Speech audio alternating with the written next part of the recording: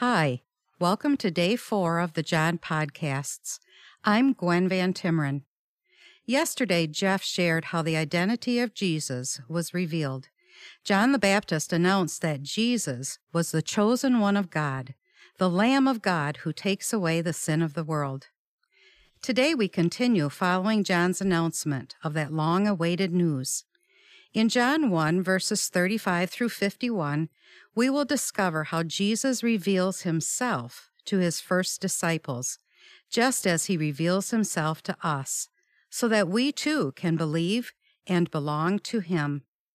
Feel free to follow along with me in John 1, verses 35 through the end of the chapter. The following day, John was again standing with two of his disciples.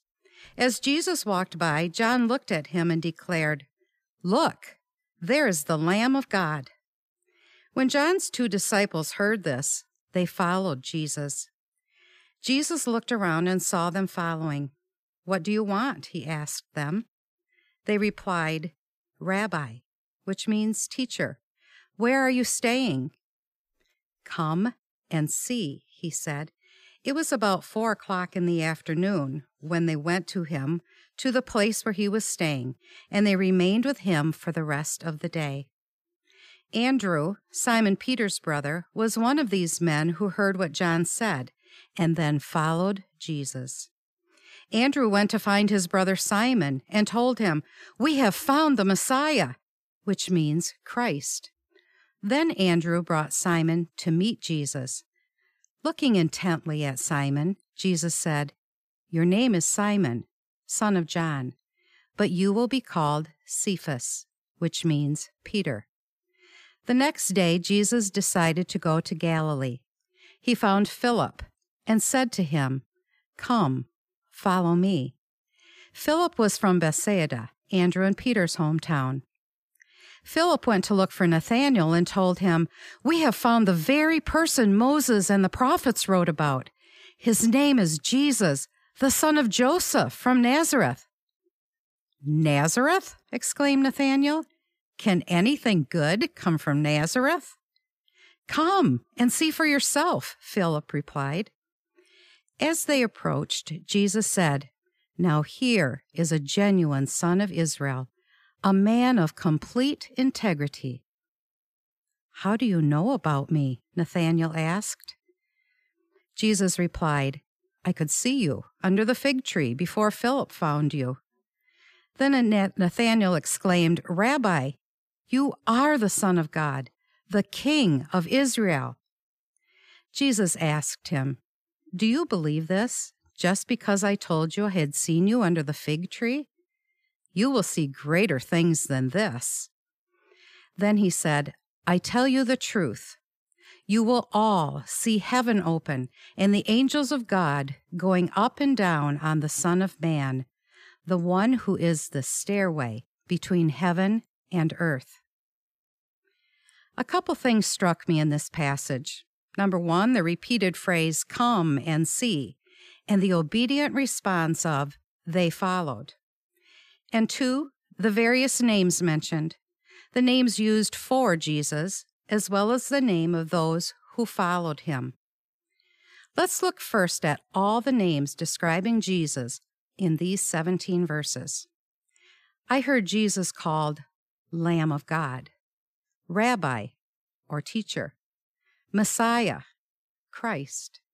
Jesus was referred to as the person Moses and the prophets wrote about. He was described as Jesus, son of Joseph from Nazareth. Nazareth, a rather obscure little town. Son of God, King of Israel, Son of Man. And my personal favorite reference to Jesus? Stairway between heaven and earth. How cool is that? Wow, those are some pretty descriptive names for Jesus.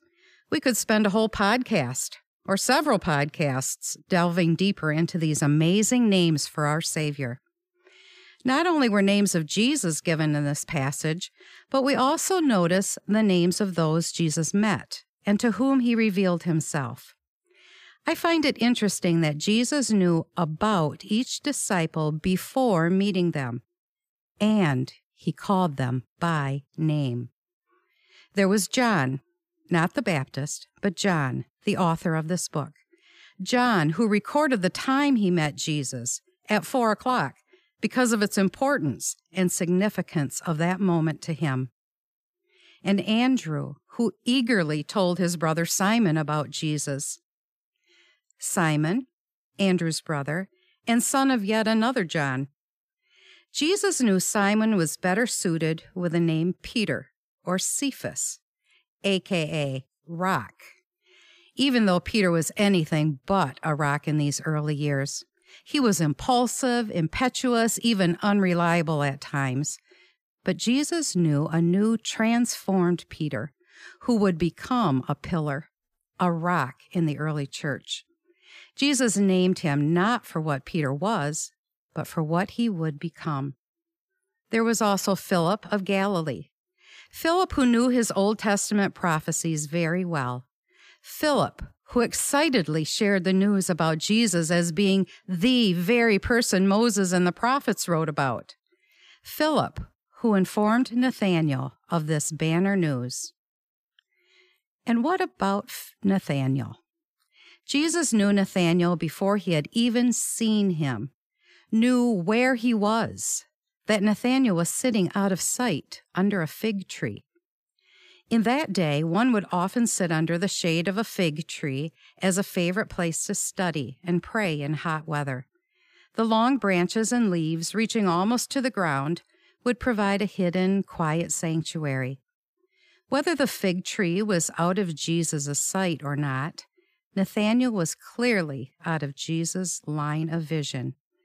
But Jesus already knew. Jesus even knew Nathanael's personality, called him a man of integrity. Well, Jesus also knows me by name. Gwen, daughter of Herman from Hudsonville. Yes, Hudsonville, another rather obscure little town. Although that phrase Gwen, daughter, or princess as he made me feel, of Herman from Hudsonville, may sound pretty insignificant to you. To a younger me, that phrase was packed with a significant sense of identity, value, pride, and worth.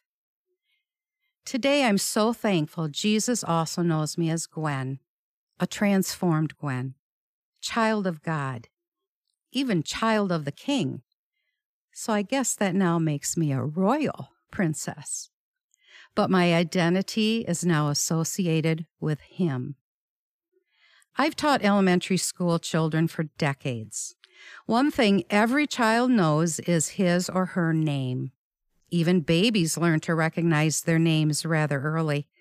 Whether being used as a word of endearment, or to gain their attention, or to give them a warning, a child learns to acknowledge his name quickly. In school, greeting a student in the morning by name is powerful. It gives them a sense of value, a sense of being known, a sense of belonging. Perhaps you have been given names that made you feel unworthy or unloved.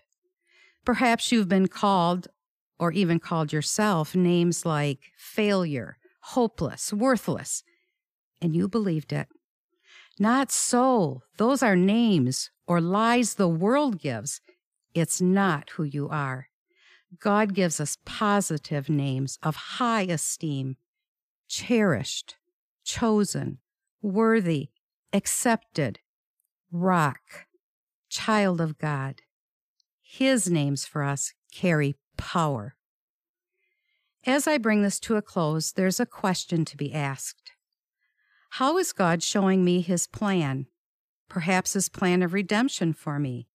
Or how can I better communion or relationship with him? In today's passage, Jesus reveals himself to his first disciples by repeating, "Come, come and see, follow me." Peter, John, Andrew, Philip, and Nathanael needed very little encouragement. They were eager to talk to Jesus and to learn all he had for them. They believed him and wanted to belong to him. Just as Jesus invited his disciples to come and see, he invites us, you and me, to have a relationship with him. After all, he already knows our names. He knows everything about us. Psalm 139 says, "You saw me before I was born. Every day of my life was recorded in your book. Every moment was laid out before a single day had passed. How precious are your thoughts about me, O God." It's obvious God knows our innermost thoughts, just as he knew Peter's and Nathaniel's. God knows the good and the gunk. He knows us completely, and he still loves and accepts us. He knows your name. He invites you to come and see, to follow him. Follow him, Jesus. Jesus, who came to seek you and save you. Jesus, who knows my name. Jesus, who knows your name and calls us cherished, adored, forgiven. Will you answer him? Like the disciples, will you come and see all that he has for you by following him, to be shaped and instructed by him, and to live for him? And like the disciples, will you eagerly invite others to join you? Let's pray. O Lord, you are strong, you are mighty, you are all-knowing and all-forgiving. You are the Lamb of God who takes away the sin of the world and the sins of mine. Thank you for being the stairway between heaven and earth, for being our Savior, Messiah. Thank you for knowing our names, for knowing us completely and still loving us. Help us desire to come and see you, to follow you. You make it so simple to just believe in you, to just believe you, and all you have done for us through the cross.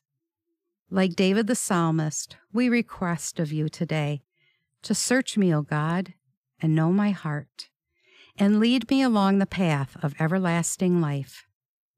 So we ask for your strength in this day, and for your joy in the journey of loving and serving you.